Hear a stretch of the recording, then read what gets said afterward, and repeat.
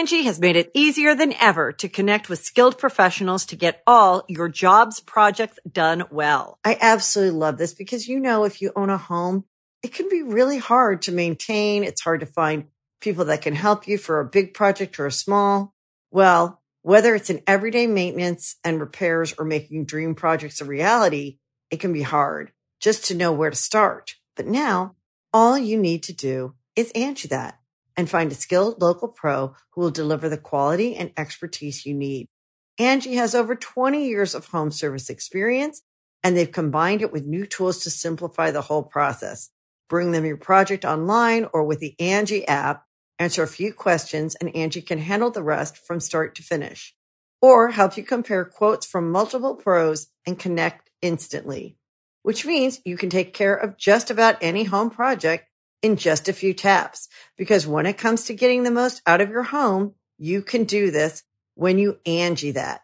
Download the free Angie mobile app today or visit Angie.com.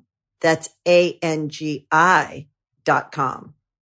When you need mealtime inspiration, it's worth shopping Kroger, where you'll find over 30,000 mouth-watering choices that excite your inner foodie. And no matter what tasty choice you make, you'll enjoy our everyday low prices, plus extra ways to save, like digital coupons worth over $600 each week. You can also save up to $1 off per gallon at the pump with fuel points. More savings and more inspiring flavors make shopping Kroger worth it every time. Kroger, fresh for everyone. Fuel restrictions apply. At Popular Science, we report and write dozens of science and tech stories every week. And while a lot of the fun facts we stumble across make it into our articles, there are lots of other weird facts that we just keep around the office. So we figured, why not share those with you? Welcome to The Weirdest Thing I Learned This Week from the editors of Popular Science. I'm Rachel Feltman. I'm Eleanor Cummins. And I'm Sarah Chodosh.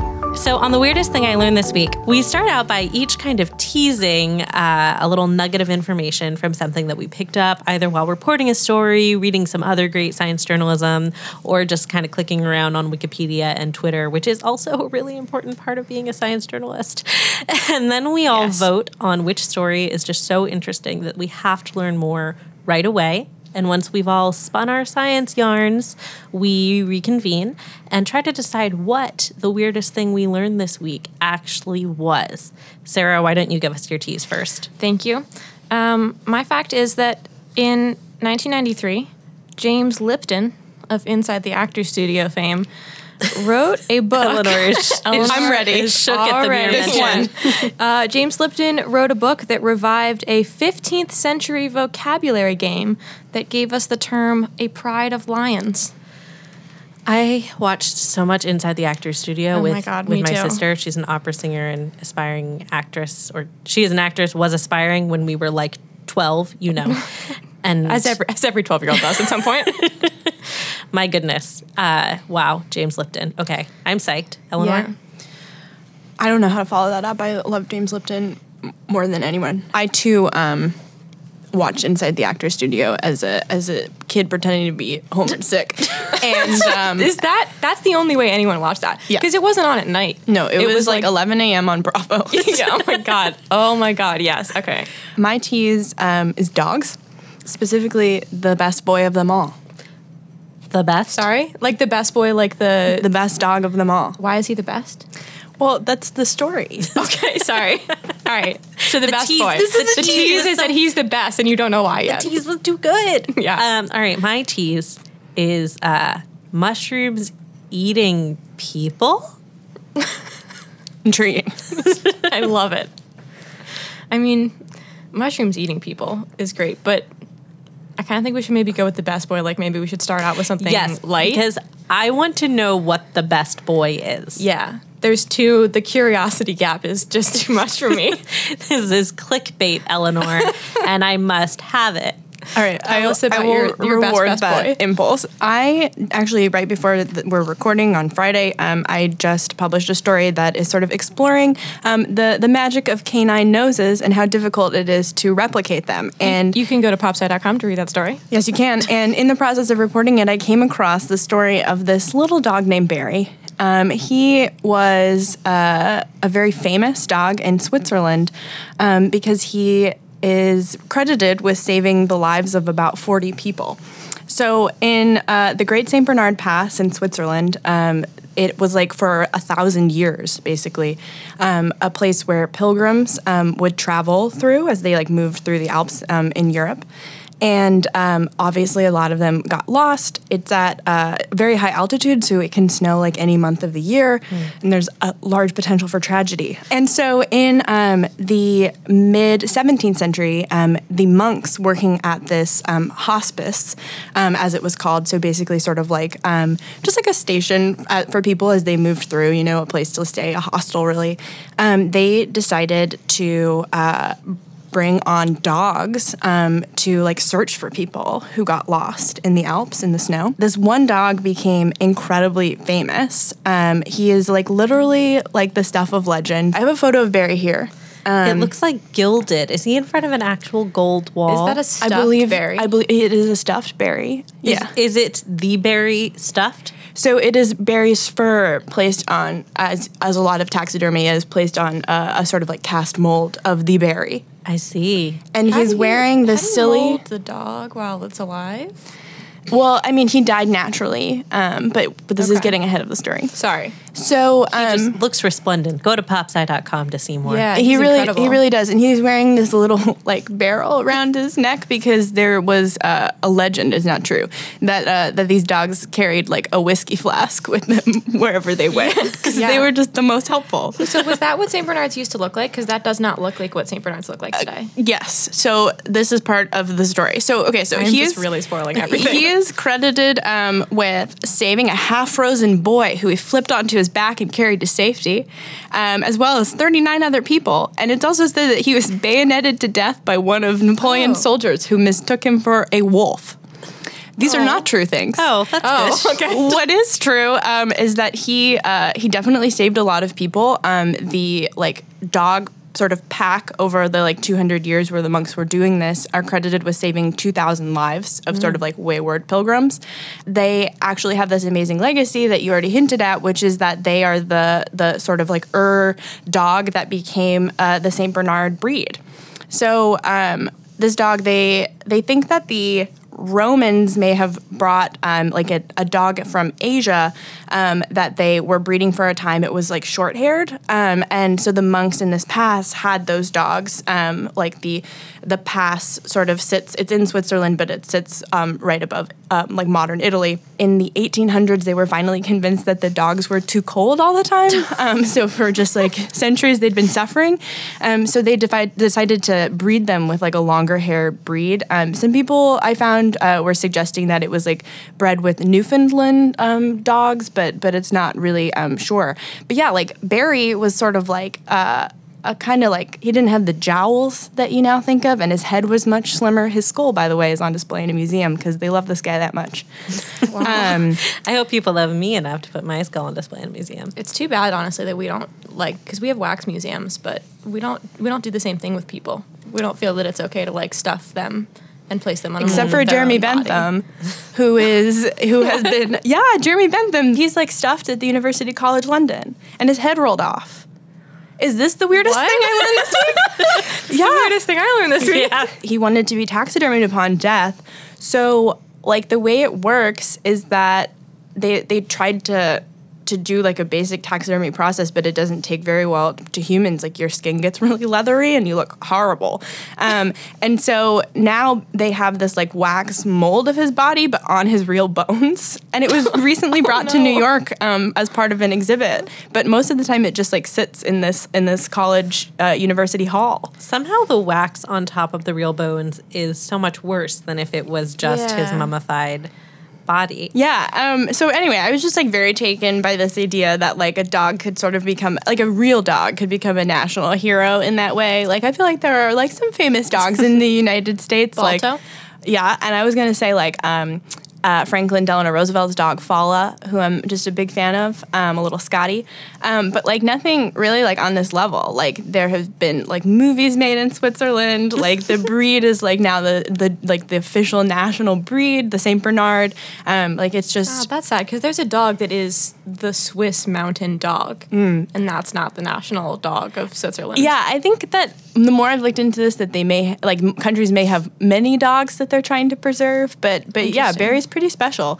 This was sort of the first case of dogs being used in, like, search and recovery, but, like, we were talking about all the different ways that they've since become really useful for, like, their olfactory ability. You, Sarah, had, like, one specific kind of thing that you were talking about. Yeah, so I found this fact that especially during the 9/11 search and rescue operations, because there were so many dead bodies in the rubble that they were trying to dig up, the dogs who were out there looking for the bodies got really depressed because they kept finding dead people, and they're trained differently. Like, there's cadaver dogs and then there's live search and rescue dogs.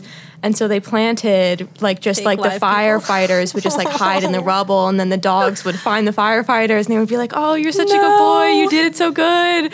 And I found this, I did find a reference to it in like a newspaper from 2001, but I don't, like, other than that, I didn't find a ton of references. So, like, someone on Twitter, tell me if I'm wrong, totally wrong about this, but this is a story I've heard repeated, like, many, many times. That is more tragic than I even thought it was. I know. Yeah, because, like, I was reading up on the St. Bernard, and, you know, they were talking about how they're no longer really used for search and rescue because they are too heavy to retrieve with, like, a helicopter in an emergency. The new breed. The Also, slobber alone. they slobber right? so much. Yeah, so probably used to be frozen on their face, I imagine, in the Alps. The slobber thing, did you know, is because of the shape of their jowls. Like, Newfoundlands have the same thing. They don't produce more saliva than other dogs. They just don't swallow it. It just comes out of their mouth. What did we do to dogs? We should talk about that next. Yeah. Sarah has written a lot about dog breeding and the terrible, terrible things we've done. Terrible. Well, it's kind of interesting, like, because as you can, hopefully you're all looking at bobside.com so you can see the picture of Barry. So resplendent. He's adorable, but, like, you would never look at him and say, like, oh, that's definitely a St. Bernard. But he was alive before purebred dogs were a thing, which, like, I'm not sure how many people know that just the Victorians were the ones who decided purebred dogs should exist. And they're the reason that all purebred dogs now have, like, really awful health problems. Yeah. Right. No, it's definitely, like, tragic sort of thinking about, like, how recent this is. Like, the Barry dogs were originally, like, of that era. They now as a group have been sort of referred to as Barry dogs. They were, like, the size of German shepherds at the beginning. Interesting. But then eventually the what is it called? The stud list was closed, which is essentially like a euphemism for being like, now we are only breeding the dogs we already have. They were literally characteristics. Not euphemistically, they were called stud books. Yeah. Right. Yeah. But, like, yeah. So during the Victorian era, as Sarah said, you know, once people decided that purebred dogs were going to be a thing, that meant deciding which dogs counted as being members of each breed. So they made these specifications, and then you had to go and presumably pay and have somebody examine your dog. Of course you had to pay. Of course. That was why it existed. Of course you had to pay. And only if they fit these criteria that had been set could they be put on this list of purebred dogs. And then the stud list was closed. Yeah, so and the gene pool with it, which is not great biologically. For the record, my family owns purebred dogs, so, like, I love them. I love all dogs, let's be honest. But if you're a purebred dog breeder, please don't at me. Don't close off the gene pool. It's a not bad healthy. idea. Yeah, Eleanor wrote that story for the magazine about the Lundehund. Right, yeah, there's a Norwegian dog that had the severe bottleneck. They think that there were 2 bottlenecks where there were only 5 dogs left of the species.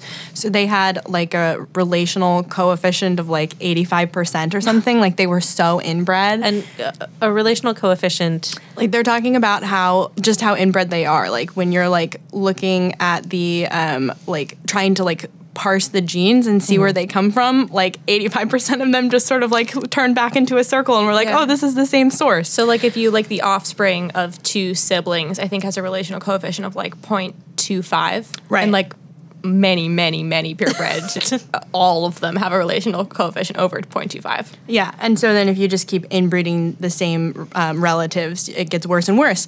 And so there's been an effort in Norway to sort of like rehabilitate these dogs and breed in other sort of similar species so that they don't have all of these like intestinal issues and, kind of make them healthier again. But it has been met with a lot of resistance. People definitely really still hold the idea of a purebred dog very close, and they think that, you're sort of diluting the brand, honestly. I was going to say purity, but brand was a nicer way to put that. This was supposed to be our happy story, and And it it's did kind turn of out ending whoops. on a little bit of a bummer note. I will say that Barry was not bayoneted, and he died peacefully with the monks he loved in 1814. Oh, that's so sweet. That's good. That was a nice end note. Yeah. On that note, let's take a quick break. It's been scientifically proven that Monday is the worst day of the week, or at least it used to be, because now that's when you can expect new episodes of PopSci's other podcast, Last Week in Tech. Every week, we recap the big technology stories that you may have missed while you were furiously refreshing your Twitter feed, hoping that Elon Musk tweeted something else really ridiculous. You could subscribe to us on iTunes, Stitcher, Pocket Casts, or SoundCloud. Now, back to the weirdest thing I learned this week. And we're back to the weirdest thing I learned this week. And I think Sarah is going to tell us about... Regale you with James Lipton quotes. Not even quotes. So as a reminder, my fact was that James Lipton in 1993 wrote a book reviving a 15th century vocabulary game that gave us the term A Pride of Lions. So I came across this fact because I made a snarky comment in our morning meeting the other day about collective nouns. I think Joe, our editor-in-chief, Joe Brown, said, like, a parliament of owls, and I was like, that was just a bunch of old white dudes in the 17th century who thought, like, a parliament of owls, that's so funny. And as it turns out, I was wrong. It was a 15th century man who thought that a parliament of owls was really funny. But actually, it began with a woman. What? I know. I was really disappointed to find this out. I mean, it was mostly men. It was mostly men who perpetuated it. But so I spent a lot of time looking at collective nouns or terms of venery, as they were known. Venery today means like a sexual indulgence, but back then it meant hunting. Okay. Just Weird. to be clear. So it began with a woman named Juliana Berners, or perhaps Julian's Burness, or Julian's Barnes. No one seems to be totally clear. Barn of Julians. Got it. She was a prioress in Herefordshire, in England. And she wrote the Book of St. Albans, or the Boke of St. Albans. The spelling was questionable in the late medieval area. Yeah, old bookie. Yeah. It was published in 1486. It was probably her. There's like a third of the book is attributed to her, and then over time, people just attributed the entire thing. It is treatises on hawking, hunting, and heraldry. Oh. I know. Into it. Those were her three loves, because I guess as a prioress, as a woman, you didn't have to marry. And I think she was some kind of royal prioress, so she had money, I guess. And so she got to just like hunt and hawk and herald. Heraldry is like coats of arms. Right. It was the first book to be like have color images to be printed in England, and then for like centuries it was the only book to be printed in more than two colors, which is just a fun little side fact I found. But in the hunting section there is a list called The Companies of Beasties and Fowlies, which is adorable. And it's 165 collective nouns for animals, and also a bunch of joke ones, like a diligence of messengers, a superfluity, I'm not really sure, a superfluity of nuns, and I'm sorry to disappoint, we got a gaggle of women from this book, which is I always find a gaggle of women to be kind of demeaning. Maybe they used to say a giggle of women. So she compiled this list, I guess, or someone did under her name.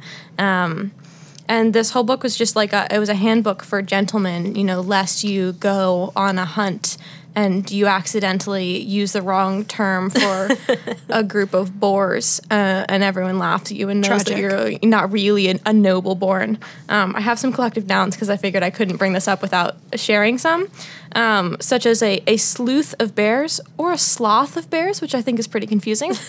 A sounder. Just a whole sloth. A whole sloth of them. An erst of bees. That's weird. I also found a grist of bees. A hive. A sounder of called a hive. please. Or a swarm. Yeah. Depending on the situation. A sounder of boars, but only if there's 12 or more. Just gotta stop and count. You have to count. A skulk of foxes, a plague of grackles. What's a grackle? It's a kind of grackle's bird. a bird. Okay. Like a big black one. Okay. A kettle of hawks, a fluther of jellyfish. That's a good one. I really like the word fluther. A kindle of kittens. That's cute. Yeah. A bouquet of pheasants and a murmuration of starlings, which I thought was interesting because a murmuration is actually like when you have like a bunch of, it's especially birds, but also insects, like a huge cloud of them, and they sort of like seem to move as one big cloud of things. That's called a murmuration. But apparently it's also for a group of starlings. So it was originally in the Book of St. Albans, and then the tradition got revived again in 1595 by Gervase Markham, who wrote The Gentleman's Academic. And then there was another reprinting of the original Book of St. Albans, but with like a foreword added to it in 1881 because Victorians loved it, as you can imagine. They loved their collective nouns and how arbitrarily erudite it was to know all the proper terms for the groups of animals. They did love the arbitrarily erudite. Yeah, but I brought it up because I think it's interesting that like now some of them, like a pride of lions or a pod of dolphins or whales, I think is the same term. Now we kind of think of some of those as somehow scientifically accurate, but they were all just groups for names invented by mostly men, it seems, to make other men feel like they weren't noble enough. And that's kind of weird. I did also stumble upon in the Wikipedia, like the discussion page where the editors talk about what gets to be on the page of the list of collective nouns for animals. There is a paragraph where someone suggested, literally a few days after the infamous binders full of women comment from Mitt Romney, someone suggested that they add binders full of women to that list. And then there were a bunch of people being like, this was just used as a popular reference. This term has only existed for a few days. We couldn't possibly add it to this venerated list of Wikipedia collective nouns, which I think is just especially ironic because they're all just made up. Like, I know all words are made up, but these especially were just literally someone was like, a shrewdness of apes. Let's do that. We're going to go with that for now. That's amazing. Yeah. Speaking of the idea, though, that all words are fake, I was reading this fascinating Atlas Obscura story that was talking about how all of the words that we use that are like kind of associated with scary things like bears and stuff like that are really like a proxy word for what the true word was one time when you didn't want to speak the word to conjure the thing. So, like, the words that have been handed down are actually sort of like safety fill-ins for the true thing. Like, tell us some of the true scary words. I want to conjure a bear. I don't remember. Well, actually, we don't know because, like, they haven't been passed down. This was sort of like in an oral tradition. Wow. And so everything, we sort of like have a shadow language now. Wait, so what were some of the words, though, that have been passed down that were just meant to not conjure things? So one example that they were talking about, which is less about like the natural world than about like spirituality, was talking about how like in the Talmud and in like Judaism, like Yahweh is also sort of like a shadow language word for how you refer to God because you don't actually use his real name. And so like there are a bunch of different, like even my using Yahweh is sort of like a sort of like random chance kind of situation because there were a bunch of different ways that this shadow word was used and referred to and pronounced. And so it's just, you know, we are left with sort of that remnant of it. And if you dig back, you see, you know, a little bit more, but you can't ever really go back to the source when people were just sort of like speaking these things and making rules around it. I just think linguistics is like a really underappreciated world. I don't know. I feel like I went through this. We're just going to talk about my personal journey now. I feel like when you're in high school and you're a nerd, you kind of have this idea that because you know all the grammar rules, you should correct other people on their grammar, and that's a very important thing for you to do in society is to tell other people when they are wrong about grammar. That was limited to high school for you. I feel like I know. Let's be honest, it wasn't just high school. But then I took a philosophy of language class, like a couple of them, and man, I just came out of those classes feeling like, I mean, the purpose of all language is just to communicate, and as long as we're communicating, why does it matter? Who cares? That's really beautiful.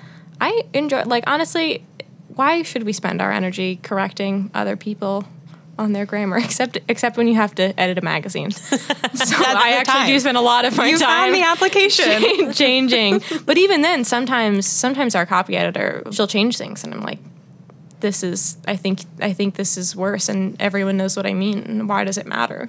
And then she has to tell me, like, this is how you run a magazine. Thanks, Cindy. Yeah, we love you, Shout Cindy. out. We do. Yeah, the other linguistic sort of interesting concept that I have at the tip of my tongue is how, following, the Korean War is still ongoing, right, on the peninsula, but following the division of the two countries, the North Korean language has changed a lot from the shared Korean language. And so people are still able to fairly effectively communicate, but it's a very different sort of like accent, and some of the words have also changed.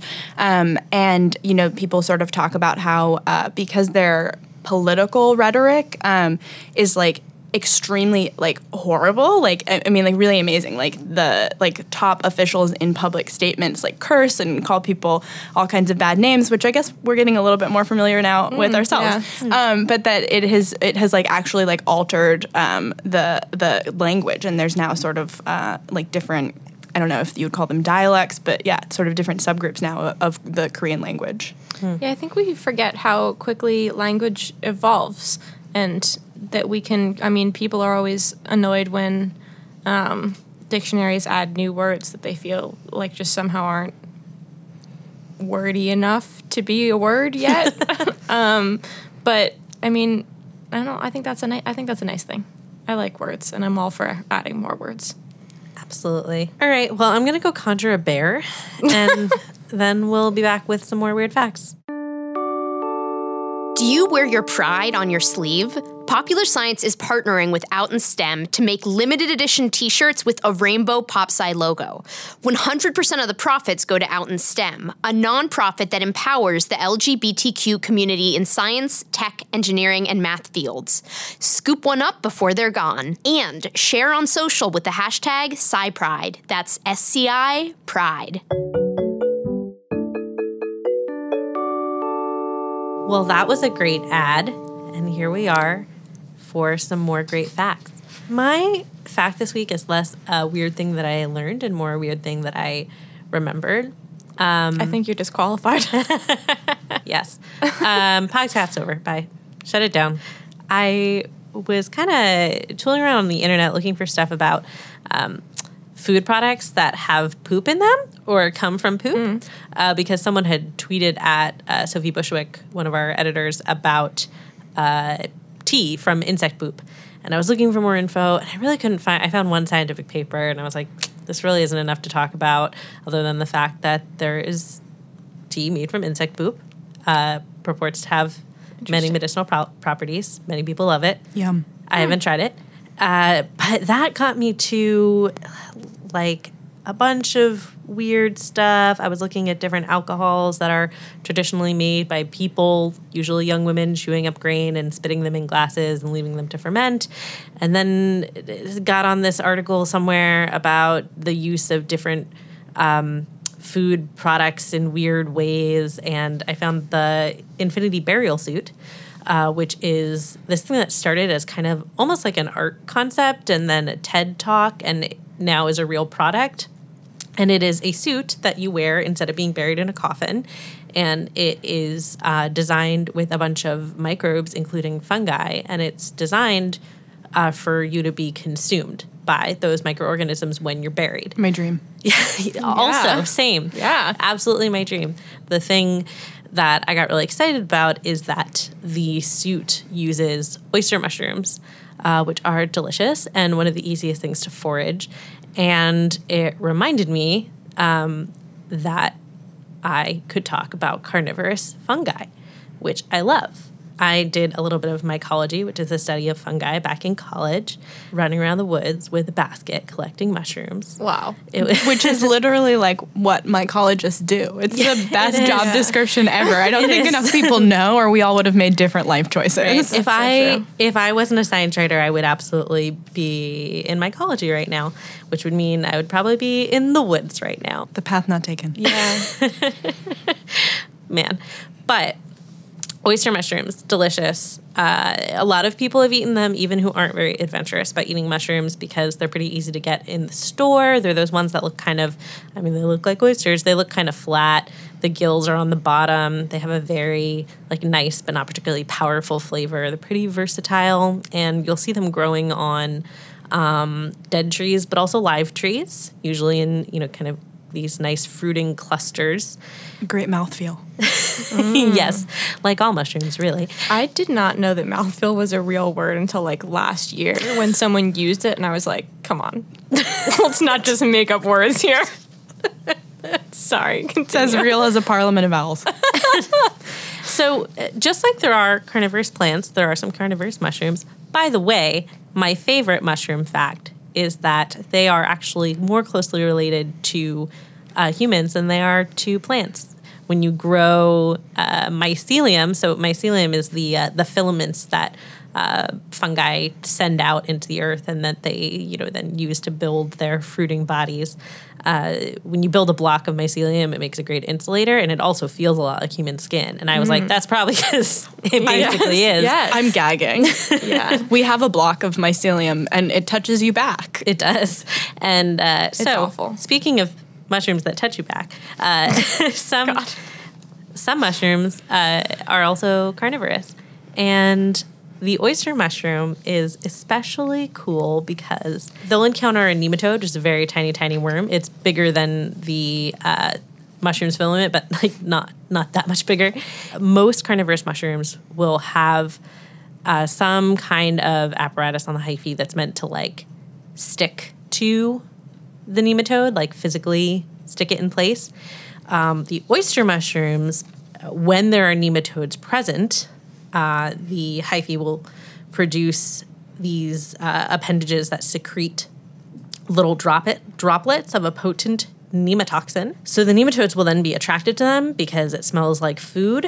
And as soon as the nematode encounters the toxin, it's frozen in place. It's totally immobilized. But they're still alive. Researchers think that the reason it doesn't just kill them is because that would attract bacteria who would also try to eat the nematode. So instead... eliminate the competition. Exactly. And they may actually release further antibiotics to keep the paralyzed nematode free of microbial growth so that they can infiltrate it. And basically just the mushroom grows its mycelium into this tiny nematode until it has killed it by suffocating it or destroying its organs, and then it consumes it. I have never seen Human Centipede because I cannot handle horror of any kind, but this is sort of what I imagine happens in that movie. Sure. Let me read this caption from one of the photos that Rachel brought. When a nematode barges through a field of droplets, it is paralyzed within minutes. Barges through a field.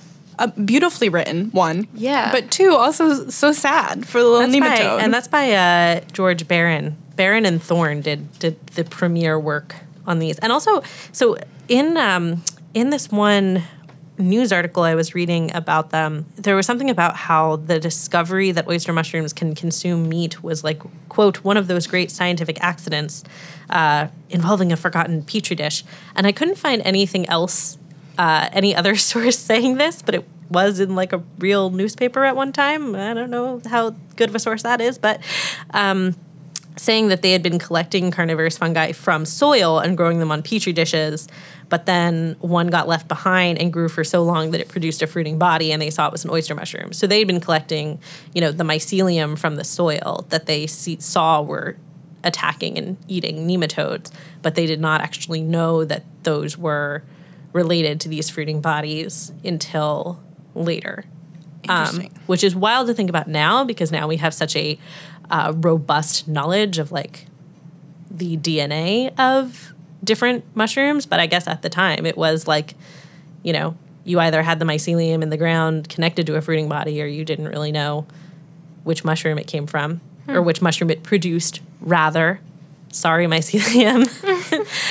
I think it's super wild that oyster mushrooms, which are some of the like least dangerous mushrooms for a forager to get, at least as I was taught, there's not a lot you can confuse them for that will really hurt you. But they're super dangerous to nematodes in like a really scary alien way. And it is like largely, at least in nature, right? When you're not like building a suit, it is like pretty specific to the nematode. Like you're Yes. not, when no one else is in danger. It's just the nematodes. Right. Because if you're thinking about how it works, you know, there, first of all, this nematode specific toxin, both in design and dose. So, you know, a human, you know, a small animal in the forest, let alone a human, is not going to be affected by that toxin. So you would have to be like laying in the dirt so that the mycelium was all around you, and you would have to stay still long enough for them to spend... To enter your mouth. Yes. And God, given our relative size, because a nematode, you know, yes, mycelium can burst through a nematode's body in less than a day, but they're very wee. They're tiny little things, not much wider than a human hair. So if you think about like how long a human would just have to be like, yep, this is it. I'm waiting for death, waiting for this mushroom to keep growing inside me until I die. It's nigh impossible. You would starve to death first, I think, or die of dehydration. So there's this term, mycoremediation, for, you know, when fungi are breaking down components of something and kind of reusing it. They're really good at cleaning up really bad stuff. They're really good at like pulling heavy metals from the soil. People have tested cleaning up toxins like polychlorinated biphenyls with oyster mushrooms and other mushrooms. And so the death suit, the infinity burial suit, uses... The idea is that the mushrooms will help break down the kinds of things that are in your body when you die. You know, the chemicals that we've picked up in the course of being humans who deal with pollution and eat terrible things and put cosmetics that are super unregulated on our faces and things like that, and that it will be better for the environment than if they were just leaching into the soil. Wow, I think that's so cool. Okay, so that sort of reminds me of like in the Zoroastrian religion in like Iran, they treat their dead by putting them on these towers to be sort of washed away by rain and eaten by vultures. And so what has happened is in the modern era, because practicing Zoroastrians still do this, the vultures have become sick and like died off, they think largely because they've been consuming all of the horrible things we put into our bodies and aren't able to withstand it. That's awful. Yeah, that's just like really cool though, the idea. Like that has actual repercussions, those, you know, the kind of like toxins that you're talking about. So having a way to sort of isolate them or remove them from the larger environment is really cool. Did you know that when vultures eat prey, they very often go for the butt first? Wow, thank God we got butts in there first of all. It's one of the weakest points of entry on any animal. Wait, is that why it is? Yeah, well, especially when they're eating animals like a hippo or something. I see. Or an elephant. Poke the tuchus. And they also, scientists are studying the microbiome of vulture guts because they're like, how do they do it? Yeah. We'd love to get some of that. That's incredible. Because I was going to say, it seems like you probably wouldn't maybe not want to go for the butt first because you're just going for the part that has the most potentially hazardous bacteria for you. But they just... It's all relative when you're a vulture. Oh, that's true. Eating a rotting corpse. Wow, that's Speaking fascinating. of eating a rotting corpse, though, the people who make Infinity Burial Suit do not recommend eating mushrooms that you find on top of one of their graves. Damn it. Because research is still ongoing with regards to like what compounds show up in the fruiting bodies if the mushroom has helped break them down. We know that they can have heavy metals in them, just like plants can leach heavy metals from soil and, get in your body if you eat them. So definitely learn to forage for mushrooms. Probably don't eat them off of dead people. Okay, it's time to vote. What was the weirdest thing we learned this week? Definitely the taxidermied man. Yeah, it was a taxidermied whose name man. I've forgotten. Jeremy Bentham. For the first time in the podcast history, we're going to have a fact win that was not actually a pitched fact. Thank you all so much. I'm honored. Yeah, that was wild. That's one I'm going to keep sharing with friends and family. The weirdest thing I learned this week is a popular science podcast. Subscribe on iTunes, Stitcher, Pocket Casts, or SoundCloud. And if you like us, please rate and review us on iTunes. Leave a weird fact in your review, and we might feature it on the show. You can buy our merch, including limited edition Sci Pride t-shirts and the Weirdest Thing I Learned This Week tote bags at popsci.threadless.com. Our theme music was produced by Billy Cadden. Our editors are Jason Letterman and Lexi Krupp. If you have questions, suggestions, or weird stories to share, tweet us at weirdest_thing. Thanks for listening, weirdos. Angie has made it easier than ever to connect with skilled professionals to get all your jobs projects done well. I absolutely love this because, if you own a home, it can be really hard to maintain. It's hard to find people that can help you for a big project or a small. Well, whether it's in everyday maintenance and repairs or making dream projects a reality, it can be hard just to know where to start. But now all you need to do is Angie that and find a skilled local pro who will deliver the quality and expertise you need. Angie has over 20 years of home service experience, and they've combined it with new tools to simplify the whole process. Bring them your project online or with the Angie app, answer a few questions, and Angie can handle the rest from start to finish. Or help you compare quotes from multiple pros and connect instantly, which means you can take care of just about any home project in just a few taps. Because when it comes to getting the most out of your home, you can do this when you Angie that.